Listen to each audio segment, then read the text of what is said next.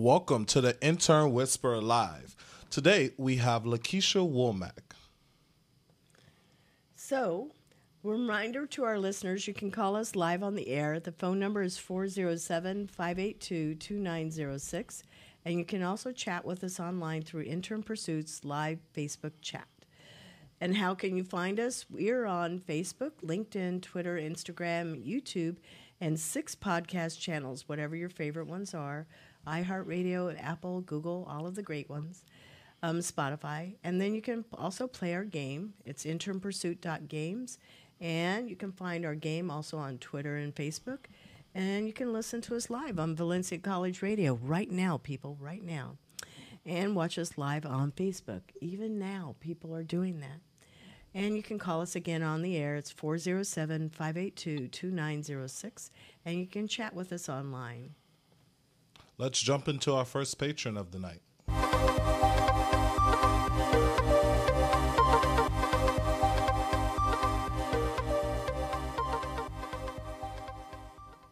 Starter Studio is a nonprofit organization and pioneering hub for innovators and tech-enabled entrepreneurs that empowers and provides resources for entrepreneurs, creatives, and innovators to begin, grow, and flourish in Florida. Starter Studio fosters a community serving as a platform for the ideas of the future. Starter Studio. LaKesha, how are you today? I am doing well. How are you? Very well, very well. It's nice talking to you. We have her on a Skype call. Awesome.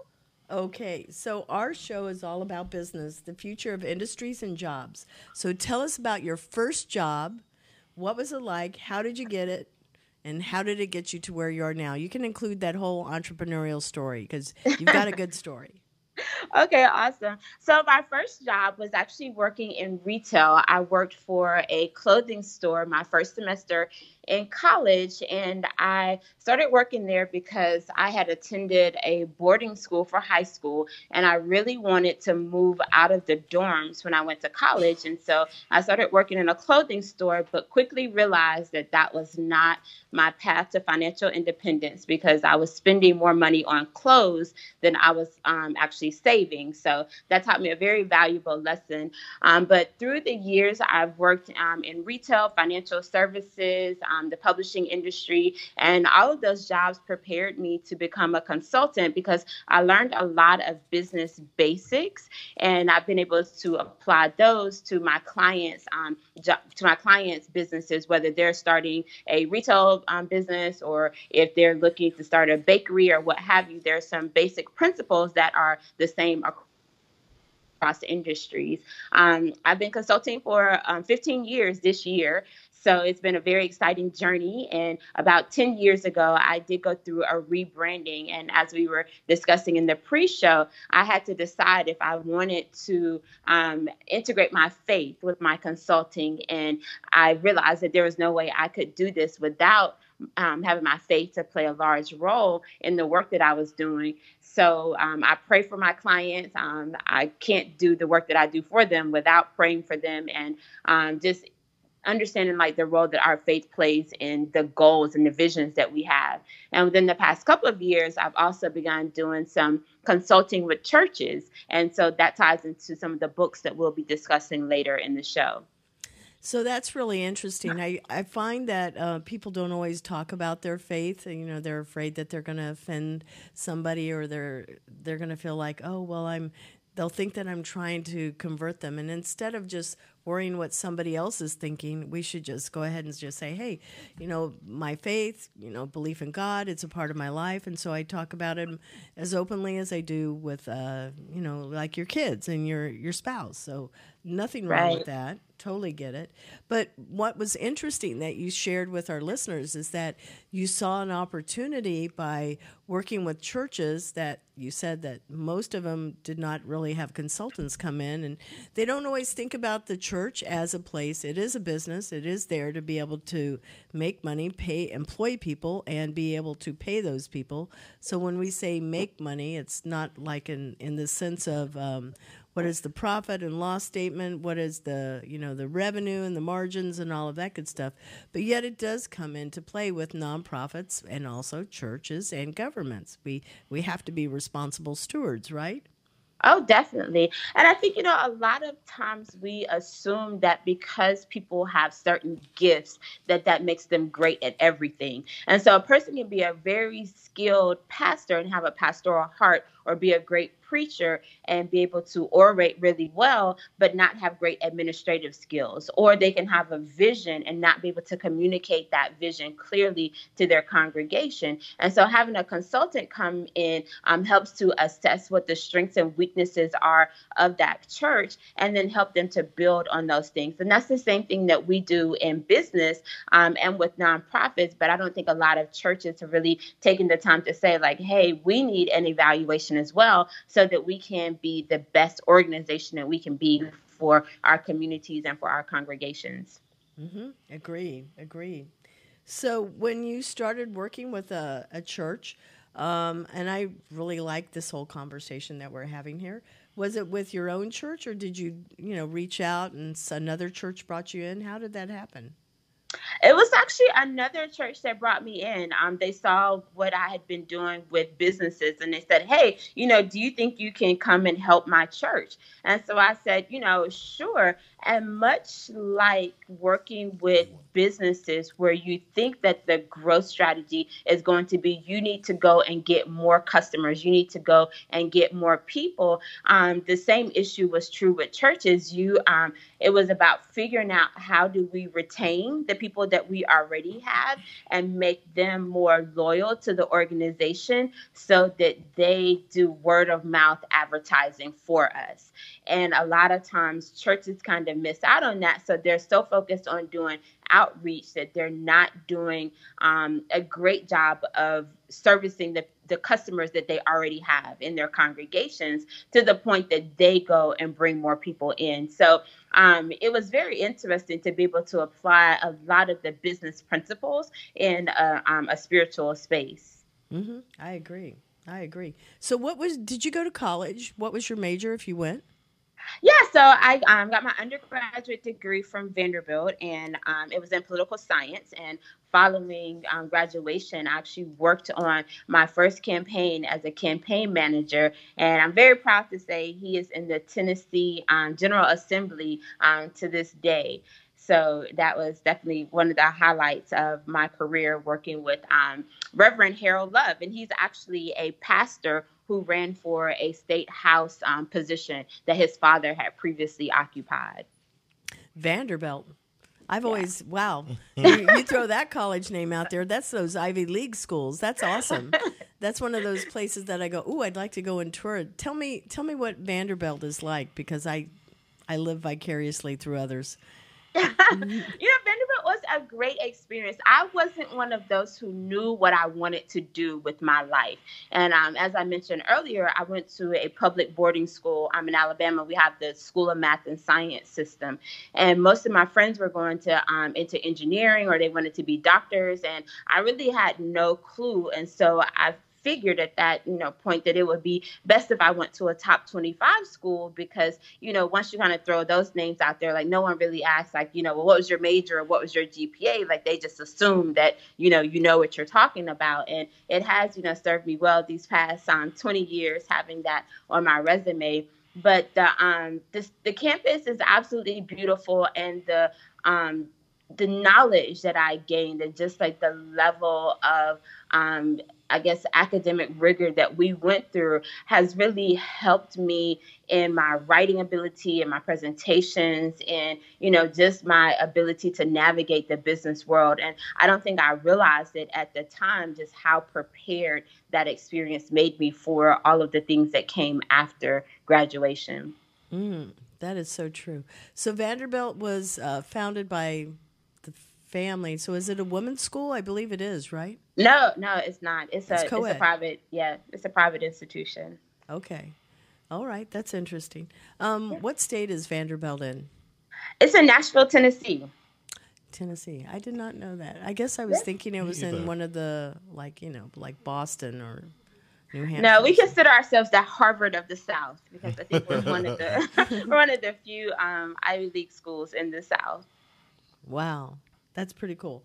Okay, so that's really interesting. So, how did you, aside from working in with churches as one of your demographics, what else? Because you and I, part of how we actually connected was the fact that you had a lot of interest, I had a lot of interest, and I went, okay, radio show, gaming, consulting firm, movies. I mean, in this case, videos and games for Cat 5 Studios. Those are my things. But let's talk about all of that, those interests, and how were you able to segment them and get them so that they are actual revenue streams?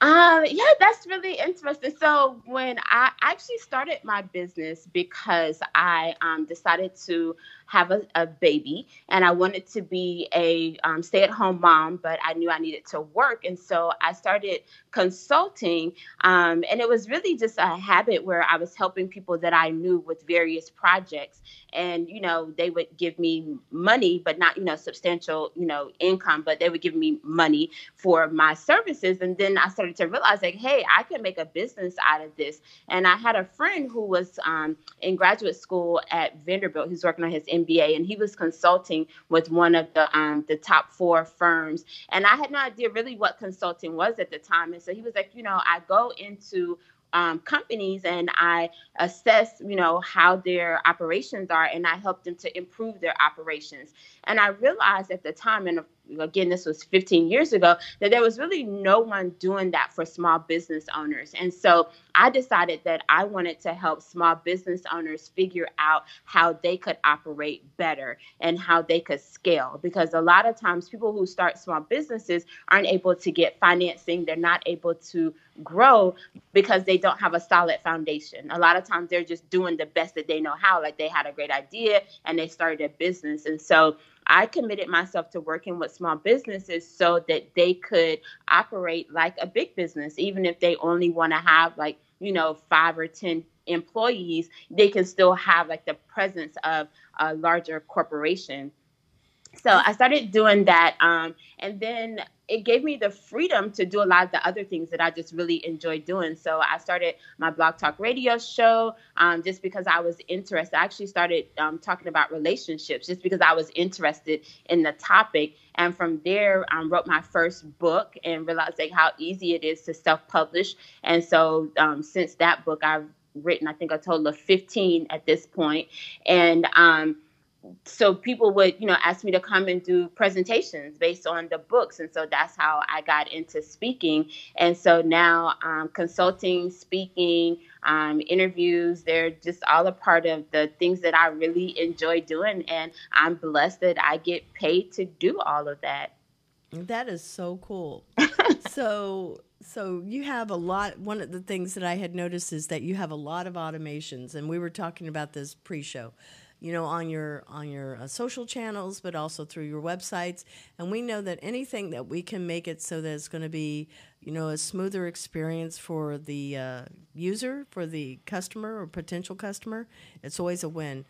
Tell us about those automations. What have you used and seen that's really successful? Because I bet you get to talk with a lot of businesses and help them get those types of processes and systems put in place to make it so that it is going to feel like a big business. Oh, definitely. And it's very interesting because I also do self-publishing consulting, and I edit books for clients who are interested in self-publishing. And right now I'm working on shameless plug for one of my clients, Sterling McKinley. And he's actually writing his book on artificial intelligence and the role that it plays in business. And it's just really interesting. As great as I thought I was at automation and what we've been talking about, the future of automation is just so amazing. And some of the tools that I'm currently using on my platforms are scheduling apps. So Acuity, Acuity, is huge for me. I use that calendar for pretty much everything. You can schedule if you want to have classes, if you want to do 15-minute coffee breaks, if you want to schedule consultations, and it allows people to pay you through the app. So that's huge for me because it takes the guesswork out of trying to find time for people to meet with you. I also use Printful,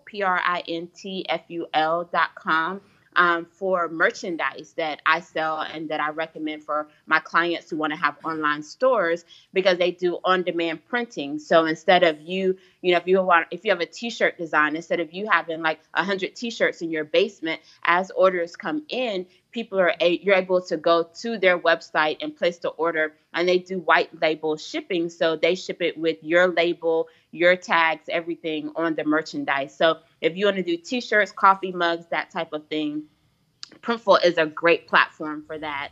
MailChimp is great for me because whenever people sign up for my e-newsletter on my website, it sends them an automatic welcome email. So I'm not trying to, keep track of every person that subscribes to my email list. And then I think like Amazon is probably like the next biggest one, of course, for books. Instead of having to ship books to every person who wants them, unless they want an autographed copy, then, being able to send them to Amazon to make their purchases, and then I get paid through Amazon. So I think those are probably the top platforms that I use. I used to do a lot of automation with my social media posting, but I found that algorithms are a little bit different when you use scheduling platforms versus when you do the actual posting yourself. So now with my Facebook pages, I prefer to go in and automatic and actually set the post and then schedule the time that I want them to go out. And then for Instagram and the other platforms, I just post live. But there are some people who still use the automations for social media, but that's just one that I've stopped using. Yeah, we use Hootsuite to send our social content out, and we do schedule it. We have some content that is set on a schedule. Yeah. And then we also have let, in this case, Hootsuite be the one that selects the times that things will go based on peak use of the social channels. But I actually think I see better results when I post myself. On LinkedIn for sure, and on Instagram, I always see big spikes there. Yeah, definitely. Like I realized the same thing, that like the engagement is higher when you actually post versus when the platforms post for you. Yeah, there's a human behind it. And so that message becomes really personal, because it's like you're in the moment and you're posting something and people are going, oh, look at that. They know the difference between the scheduled services and the real in the moment type of posting. Right. Yeah. I do want to go back because I'm still in awe about Vanderbilt. Okay. I was just looking up the race percentage. 8.7% of their school population is African American. Yeah. And being the Harvard of the South, I wanted to know, how did you find, I guess, just mingling and being able to work your way out of Vanderbilt and becoming a successful entrepreneur, being an African American woman? It's interesting because I won't say that race hasn't been an issue, because I'm sure that it has been an issue, but it's never been an issue that I've focused on. Right. So when I worked in retail, I started out as an assistant manager for Express, the clothing store. And I think at like 23, 24, Betsy Johnson hired me to be her store manager. She opened a store in Nashville. And I did that for about 2 years. And then I became a financial advisor with American Express for a couple of years. And then I managed a newspaper. And so my attitude has always been to be the best at whatever I'm doing, so that no matter what people may think about me, they can't deny the knowledge that I have. So even like when I walk into spaces now and I have, tattoos and, the natural hair, like, because people want what's in my head, they're not as concerned with how I look. And so that's what I tell people, is like, if you really want to overcome like those types of barriers, like, you really have to focus on being the best at whatever it is that you're trying to do. And I think like Catherine, I don't remember her last name, but the lady from Hidden Figures that died, yesterday at 101, yes. When you watch that movie, like, that's one of the things that you kind of glean from that is that even though they were African American women at NASA, their mindset was, I'm going to be the best at what I do. So no matter my race or my gender, you can't deny that. And people want knowledge more than they care about being racist or sexist. Exactly. I agree. I'm trying to practice that myself, having half-inch holes in my ear and my nose pierced. I am definitely trying to practice. Okay, I just barely see the nose piercing. I do a good job hiding it. I try. That's the goal. Yeah. Yeah. Yeah, but when you're the best, I mean, and like Mark Zuckerberg is like a prime example of that. Like, you know, he walks into a room with like khakis and a button down because he knows that he is at the top of his industry. And so no one's going to be like, no, you can't come in, because they want what he has. And so I think, you know, for people who, you know, really want to be at the top, like instead of focusing on what you look like in the exterior, you really have to focus on like making sure that you have a specialized knowledge, or you have so much knowledge about your subject matter that people look past your exterior because they want you at the table. They want you in the room. So Sharon's going to jump in. She's got a question. Yeah. So, hi. Hi. So I was actually had a question because you mentioned before that you were unsure of like what you wanted to do. Do you have any advice for someone that doesn't know what they want to pursue career-wise or is unsure? Like, yeah, definitely. So if you're still in college and you're unsure, I recommend going through, like I took the tour of departments at Vanderbilt because I started out as an economics major, and I'm sure you can imagine what economics at Vanderbilt was like. And I quickly realized that that was not the department for me. Right. And so I kind of like, I took the liberal arts tour. I went through fine arts. I thought about being a Spanish major, and I just, you know, took classes until I found something that I loved. And I loved political science. Like I loved almost every class that they were offering in that department. And then the question becomes like, once you figure out what you love and what you're passionate about, is how can I monetize this? And fortunately, we live in a society now where you can monetize almost any skill or passion that you have, but it's a matter of figuring out how does that skill or how does that passion solve a problem for people. So it's not just enough that, hey, I love doing this, but what problem is it solving for consumers? And you don't need to solve that problem for 1 million people. Like for most people, you just need to solve it for a good 100 people. So if you can figure out like a problem that 100 people have that you're able to solve, and you can build those people into loyal customers, then you'll be able to build a successful business, or you'll be able to find a job that is answering that same question so that you can build a career, because entrepreneurship is not for everyone. No, it is not. This is the hardest thing I've ever done. It is. Yeah. People think, oh, gosh, you get to make your own hours. I work 7 days a week, and it's like, you know, midnight I'm going to bed, because it's just like, no, it's not that easy. You get to make your own hours, but you also have to make your own money, because I tell people, like, there's no one that's writing this, you know, there's a guaranteed paycheck coming in on Friday. So everything that I earn is because I went out and worked for it. So if you're not a hunter and you don't like going out looking for prey, then entrepreneurship is probably not for you, because that's essentially what your job is. But you not only have to hunt for the food, but you also have to kill it and cook it, which means that after you get the clients, you have to do the work as well. Right. So I don't think a lot of people realize that, because they just want to kind of have the glamour of it without realizing that you are the entire process. And even if you have people working under you, you're responsible for the entire process. That is so true. That is so true. I know. People always will say that. And this is hard work. So it is not as easy as what everybody seems to want to think. It takes, overnight success takes 15 years. It is that type of a mentality.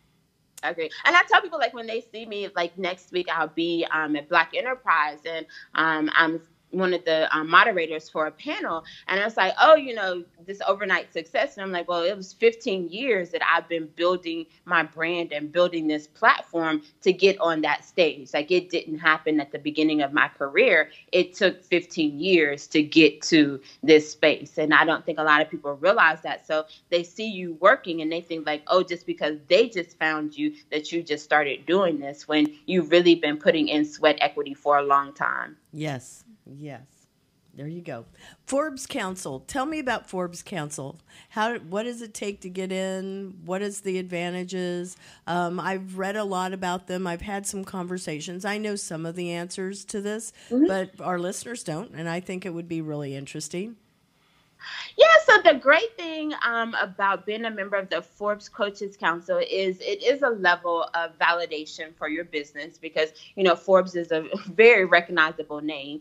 And you also get to contribute. So they do it's almost like roundups where they ask questions and you get to submit your answers, and then they'll choose, so many answers to put together in articles. And so being able to say that, you provide advice to readers of Forbes.com is a huge bonus and helps in your search engine optimization when people Google your name and, you come up in Forbes articles. And then you also get to write articles to submit to them.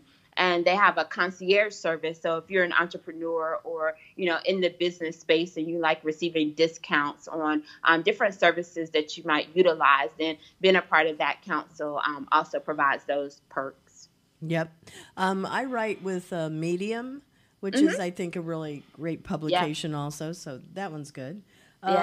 I wanted next month, March, just so everybody knows, it's right around the corner, is National Women's History Month. I wanted to use this as a way to kind of kick that off. That's why you're here. But most of our guests are all women coming into the show next month, and we're just going to be celebrating all of the boss lady power.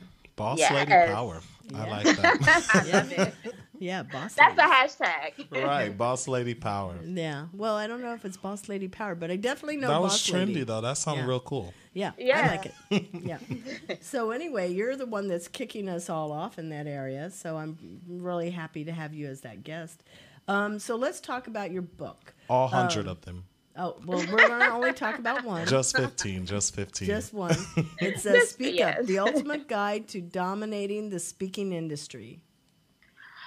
So that book is actually not just my book, but it was compiled by the Black Speakers Network, and I'm one of their platform partners. I do branding for a lot of the members, and I was the project manager for the book. And I think it's around 30 different speakers that each contributed a chapter to the book. And George Fraser wrote the foreword, and Les Brown wrote the afterword for the book. And we all just came together under the wise counsel of Brian Oles, who is the founder of the organization. And he wanted to provide a resource for people who are interested in turning their speaking gigs into an actual career. And there are some real power hitters that contributed chapters in there, like Cheryl Wood and Dr. Will Moreland and Pam Perry. And everybody just, really gave the best knowledge that they had about their specific specialization in the speaking industry. And my chapter is on creating multiple streams of income for your speaking business. And just for anyone who's interested in becoming a professional speaker and making it a business where you're not just speaking for free, but you're generating income, then it's a great resource. And everybody, provides their contact information and the services that they offer. So if you're interested in taking your speaking gigs to the next level, then I highly recommend that book. And not just because I'm in it and I help put it together, but because it truly is a resource for speakers. So when you were talking about the speaking thing, what was your first speaking engagement? And do you go to Toastmasters? I'm not a member of Toastmasters. Can I ask what Toastmasters is? Oh, yeah. Well, I'll explain that, yeah. Do you want to explain it, or would you like me to? Oh, you can explain it. Yeah, Okay. I don't do Toastmasters. Yep. So Toastmasters is an international organization that allows people to come that want to overcome their fear of public speaking. And they help you with a number of different topics. You can go in for, it's an hour long. They have them at all different times of the day, morning meetings, lunch meetings, and after business hours. They will help you develop the ability to not do any ums, like what I just did, They help you, and I just did it again. Now I'm real self-conscious about it. They help you be able to think very quickly on your feet. Okay. And you're timed so that you have to organize your thoughts very quickly and be able to get across a message that's clear and explicitly on topic. Okay. So think of improv, but the best of improv with being able to be in the world of business. Public speaking. Public speaking, yeah. Heard that. Yeah. Anyway, so not a member of that, but what was your first one like? Were you nervous? How did it go?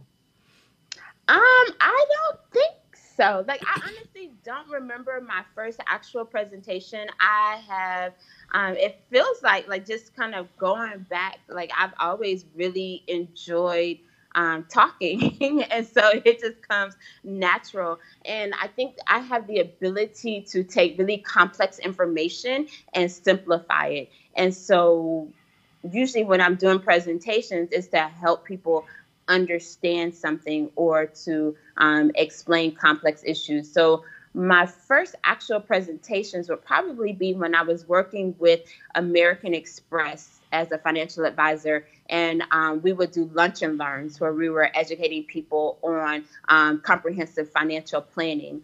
And so I think that might be the first time I was formally doing speaking. But working in retail sales is, you're constantly speaking and trying to convince people to buy. So I think that speaking has been something that I've always done, but making it into an actual revenue stream probably came from preaching. So again, I think, that doesn't really qualify because it's preaching, but yeah. Yeah, well, there's nothing wrong about being able to talk about money. I used to be a Crown Ministry, it was a coach, and I taught people how to manage their money in a biblical method. And that was, Crown Ministries was a really big program at one time. It was like a 12 week, and then they went down to 10 weeks. People would have to learn how to memorize Bible verses that aligned with different themes through each week. It was all about being able to learn, like I said, how to handle money responsibly, but live within your means. And I think that's a really good thing, because when you're talking about getting up there and you've got multiple revenue streams, that's you have the ability to support your family, but it's totally in alignment with the Bible, just like you were saying. Being the new generation of believers, if that's a thing, I always hear the topic about churches just to make money, to scam people, blah, blah, blah. But I think people don't know or don't understand that church is a business. Yeah. And their job is not only to bring people in, but to keep those believers going and continuing to have more people coming to church. So thank you guys for highlighting that. That's huge for people to know. Church is business. Well, it's not just a business, not but just it is a there business, but to feed the soul, right? Right. And everyone working in the church day in and day out. Growing up in church, we were there all the time, felt like 5-6 days a week. My mom was on the usher board. I did the youth usher board. Then with my dad and my stepmom, they also worked in the ministry and were on the financial boards and stuff. So always after church, I would see them talk about the business part of it or the behind the scenes stuff outside of the pulpit. And people in the church do hard work to keep it going. Yeah, it is. Nonprofits and churches, they really depend upon, people in the seats being able to give that money, because it's all emotionally driven. Right.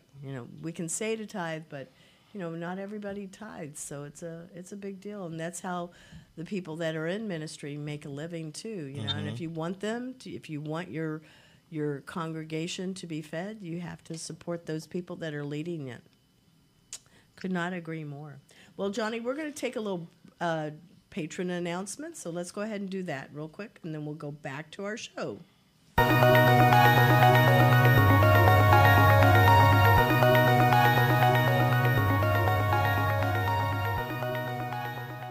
Omnimodal, our second patron of the night, is helping smart cities connect all commuters across all modes of transportations move into the future. Omnimodal, their website is omnimodal.io. Thank you, Omnimodal, for being a patron of the Intern Whisperer Live. So we're going back to our show. Now, our show is all about internships and remembering that somebody gave us a chance at some point in time. And even if you did not have an internship, you had a first job. And maybe that didn't go the way that you thought it was going to go. But there's always somebody that's going to take a chance. And to me, talking about money, I think that's a really good thing that we're doing here, LaKesha, because money is, we're going to go back to this thing about the Bible there. Money is the topic that is most referred to in the Bible over anything, even more than love. Because obviously we need to know how to handle money responsibly. And it's a place of, it can be a good thing, or it can be something that's going to be a hardship for us. But it's the same with a job. When people say, oh my gosh, I need to get a job, well, you need to know what you're bringing to the table. Like you were sharing earlier, we've got really valuable skills. And if you've never had a job, you still have a mind and you have a heart. And those are going to be what you have to bring into a work environment. And I usually say that that's the most valuable skills that you have is your head and your heart. But when people say, oh, I don't know how to sell or I don't want to sell, I go, well, how'd you get that boyfriend or girlfriend? And how'd you get that first job? You know, you had to be able to sell yourself to get that, right? So everybody sells. We just don't realize that it's really based on a relationship. Most definitely. So what was your first job that you said it was in retail, but exactly what were you doing? And I was in awe of the fact that you worked for Betsy Johnson. Yes. That's a designer. Hello. Oh, yeah. Yeah, so Betsy Johnson was amazing. I actually had a chance to go to New York Fashion Week and attend like one of her shows. So that was an amazing, right? Like that was one of the highlights of my life. But when I first started in retail, I was just a store associate. And so I worked my way up over time from store associate to an assistant manager to being the store manager for Betsy Johnson. And I think that the thing that people have to realize, especially when you go into jobs or internships, is that it's important that you start at the bottom. It's important that you learn every aspect of the business because it helps you to be a better leader and a better manager when you know all facets of a business. And so I think that if I had gone into a retail store and I just wanted to be the manager or the assistant manager without having ever been a store associate, that I would not have been as effective as I was because I understood what my sales associates were going through because I had gone through that same thing. Agreed. I could not agree more. When you work every aspect of a business, you really have a lot more empathy for the people that are in those positions, and it makes you a better manager. Yeah, and it helps you, like, when someone comes to you and says, there's a better way that we can do this because you've done it before. When you hear their idea, you can actually see how it can be implemented and whether it actually can be a better solution. Whereas if you've never done it before and someone's trying to tell you like, hey, if we do X, Y, and Z, and you have no idea what they're talking about, then you are quicker to dismiss it. So I definitely, and another thing for people who, especially if you're just starting like in your career, I remember when I was in college and going back to having no idea what I wanted to do. And I used to read Black Enterprise magazine. And I remember looking through the magazine and seeing that most of the people who were featured in there were in their like 30s, 40s, and 50s. And so that told me at like 21 years old that I was going to have to work hard for at least the next 10 to 15 years before I achieved that level of success. And I think that today, so many people think that as soon as they graduate from college, that they're going to get their dream job and that they're going to be successful or they're going to be in the C-suite without realizing like you're going to have to put in some years of work, not just for the sake of working, but so that you can gain the knowledge and the experience so that when you get to the C-suite, you can stay in the C-suite. because sometimes people can help to get you elevated or get you into position. But if you don't have the knowledge and the experience, you're not going to be able to stay there, because you'll quickly be exposed when people start having conversations and bringing problems to you that you can't speak intelligently about. Agreed. Man, this is like business preaching. This is Right. good. This is good. Okay. So what do you think the future of consulting? Because I agree with you. I think everybody is enamored with this idea of, oh, I want to be a consultant. And really, I'll sit here and go, really? Well, what are you going to specialize in? And then it takes time to build up, just like you're saying, that years of experience. So it's no different as to building a company. It takes 15 years to be able to be having a successful business. But it takes the same amount of time to come in and say that you're going to be a consultant, because what do you know? You really know nothing other than what you've experienced, and it's trial and error. You keep making mistakes on your own clients until you get to this place where you're going, okay, I'm not going to make those mistakes anymore because it was at somebody else's expense, and that's not so good when you're a consultant. But if you're being paid to be a consultant, then you get a training, and there is more experience and mentoring that's in place versus just somebody go, oh, I'm going to be a consultant. So what do you think it looks like 10, 20 years from now for people that want to be consultants?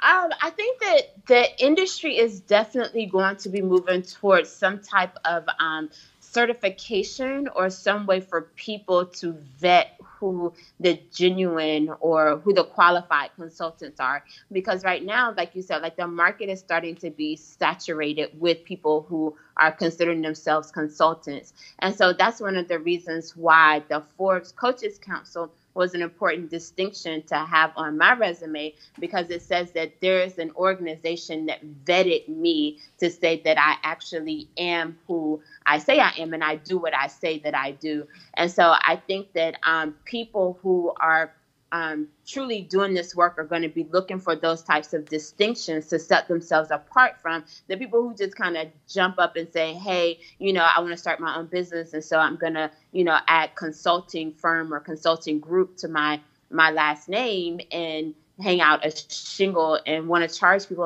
and I see consultants charging ridiculous money for, these programs that they're putting people through that aren't really solving any problems. And I feel really bad for the people who are paying all of this money, and at the end of the day, they're not really getting anything from it. So I think that finding those leaders who have those distinctions is going to be important.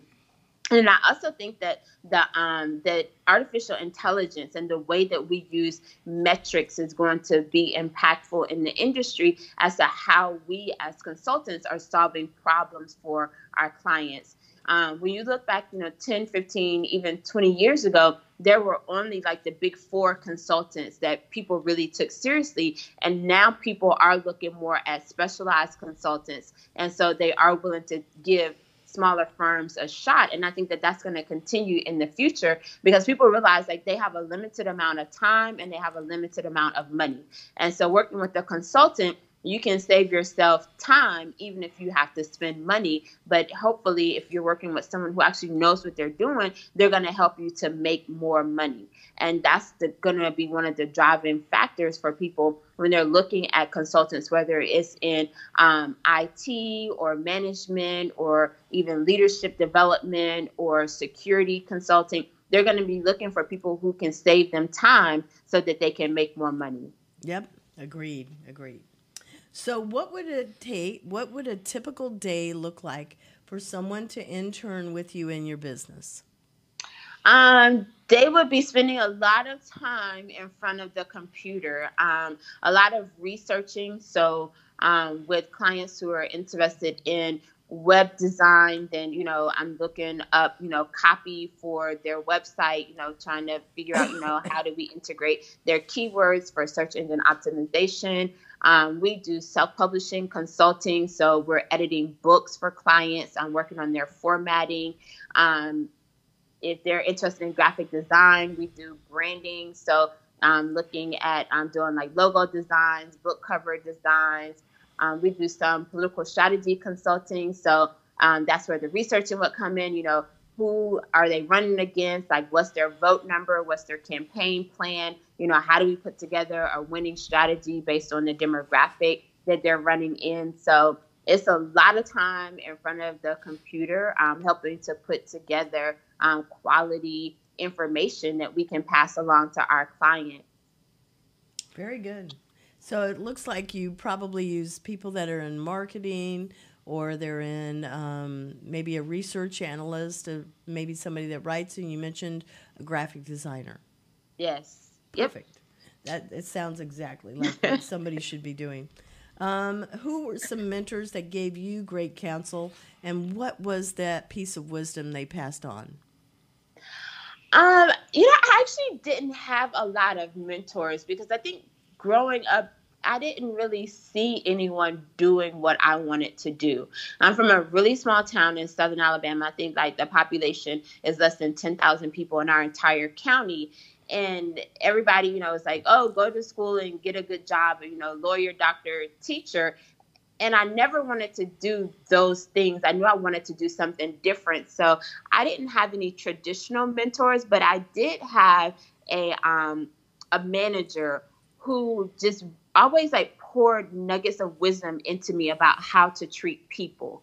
And I think that was the biggest lesson that I learned, was how to treat people, from the CEO to the person who was cleaning the floors, like to always treat people with respect, to always be interested in people's story, to always take time to listen when people are talking and not just listen to speak, because you learn so much. And the knowledge that I gained just from interacting with people inevitably helps me with some project that I end up working on later, because I remember something that someone said or a story that someone shared that helps me to see things through a different lens. Yep.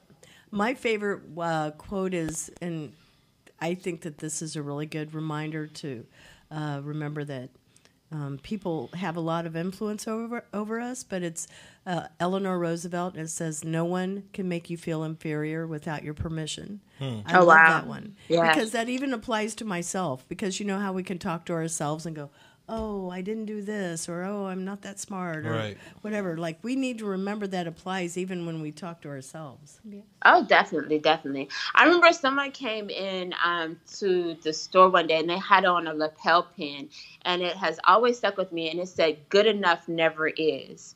And that has always been my motto. Like, I'm always looking to do better. I'm always looking for better. I'm always looking for ways to enhance whatever I'm doing and to take it to the next level. I never really look around to see what other people are doing. It's always like, how can I improve? How can I be better? How can I do more? And that's what really pushes me every day to just try to be successful by being better than I was yesterday. Mm-hmm. Mm-hmm. That's how Olympians get there, right? And I was having this conversation with somebody earlier today, and it was about the Olympics, and I said, that's how records are broken. I mean, we had all of these humans that were able to achieve amazing things 20 years ago, but those records have been broken. And there's this place where we need to remember change is real, and we need to realize that we have to change, and we need to embrace change, because that is what keeps us fresh. Right. Yeah, definitely. I mean, even, looking at like the books that I write, like I'm always looking at the content, like, okay, how can I improve on this content? How can I improve on the presentation that I did last week? How can I make whatever it is that I'm doing? Like, how can I kick it up a notch? How can I make it more exciting, more impactful? And when you do that, then you get better. And the better you get, like the more people want what you have to offer. That is very true. Well, we are at the end of our show, so we're going to be giving a shout out over here to Q, our station manager, who we did not call tonight and interrupt his day off. We did not call him. Wow. So that was Q, nice. Yes, we did not interrupt you. We love being in the radio studio because we get to have all of this cool equipment, and we move these microphones all around. They're like little arms all around us. That's super cool. And then we also, we just have access to this space, and we're very thankful. But let's do our shout-outs. Johnny, who's your shout-out for? What was your cool hashtag earlier? Women trend. Boss women. There it is. Boss women power. Boss women power. Yeah. So I shout think out. it was Boss Ladies. It was Boss Boss Lady. lady. Yeah. Boss lady power. Boss Yes. lady power. Well, that's my shout out. Shout out to all you boss lady powers. My mom, stepmom, but she's been my mom since I was 5 years old. So definitely my mom. Is vice president of internal auditing at Texas University, and I always go to her for all my professional and business advice. And to now be speaking with you, LaKesha, it's so cool to see Black women just working their way up in the game and doing their best, no matter being a woman, which is the main thing, and then being a Black woman, to see how you can still be successful no matter what. Thank you. Thank you. Yeah, he's a charmer too. I see. Yeah. He's in the hospitality industry. That's his degree, and so you can see that he will use those skills to No, his that advantage. was so genuine. That was that was real life. No, I know it was. You're absolutely right. Yeah, but you are charming. Okay, Sharon. You've got, of course, Sergio Fernando sitting outside. Fernando. Yeah, not really. Yeah. I guess shout out to my husband for always encouraging me to keep moving forward, even when I feel down. Yeah, that's good. Ayana, do you want to do a shout out across the room? Okay, so Ayana's over here. She's over on the side. I'll do a shout out for her. So that's for her honey bunny. She and her parents that are Her so honey supportive. bunny. Yeah, they're very supportive of her boyfriend. Yeah. Yeah, so that one's for her because she's not at a microphone. And then over here, my shout out goes to all of our listeners, to everybody in with Intern Pursuit, the game, the radio show, the company itself. Thank you for all of the hard work that you guys do. You make this all look really easy now. And I'm very appreciative of that. And today we did headshots, so look for these people to be on the website soon. You'll see all of the talent that's with us. And then to you, LaKesha, thank you for being our guest tonight and kicking off National Women's History. Nice. Thank you so much for having me. I really enjoyed the conversation. Well, and who is your shout out to? So I think I'm going to give my shout outs to two of my best friends. One, Siobhan Mitchell. She is the founder of the Creative Outsiders, a Christian filmmaking group. And she's hosting her first retreat in April. Just super proud of her for stepping out on faith. She left her job to pursue filmmaking full time. And then my other friend, Zalex Rivera, who's working on her PhD. And she's the founder of the I Am She Women Empowerment organization. And just to be, surrounded by two really cool, down-to-earth Christian women who we laugh together, we cry together, and we push each other to just be better. So definitely those are my two shout-outs. Oh, and I guess I'll also tell you, Steve, we miss you. Steve is our other video guy that's today. Not with us tonight. So Ayana's flying solo, but Steve, we're missing you too. So we're going to be saying goodnight to all of our listeners, and they can follow us on iHeartRadio, Spotify, Apple Podcasts, Stitcher, Podbean, and Google Play. You can find us on those podcast channels. You can also watch our show on YouTube and on our Facebook video page. And then just as we close the show, we want to thank all of you, our listeners, for following us and loving on us. So thank you. Take us out, Johnny.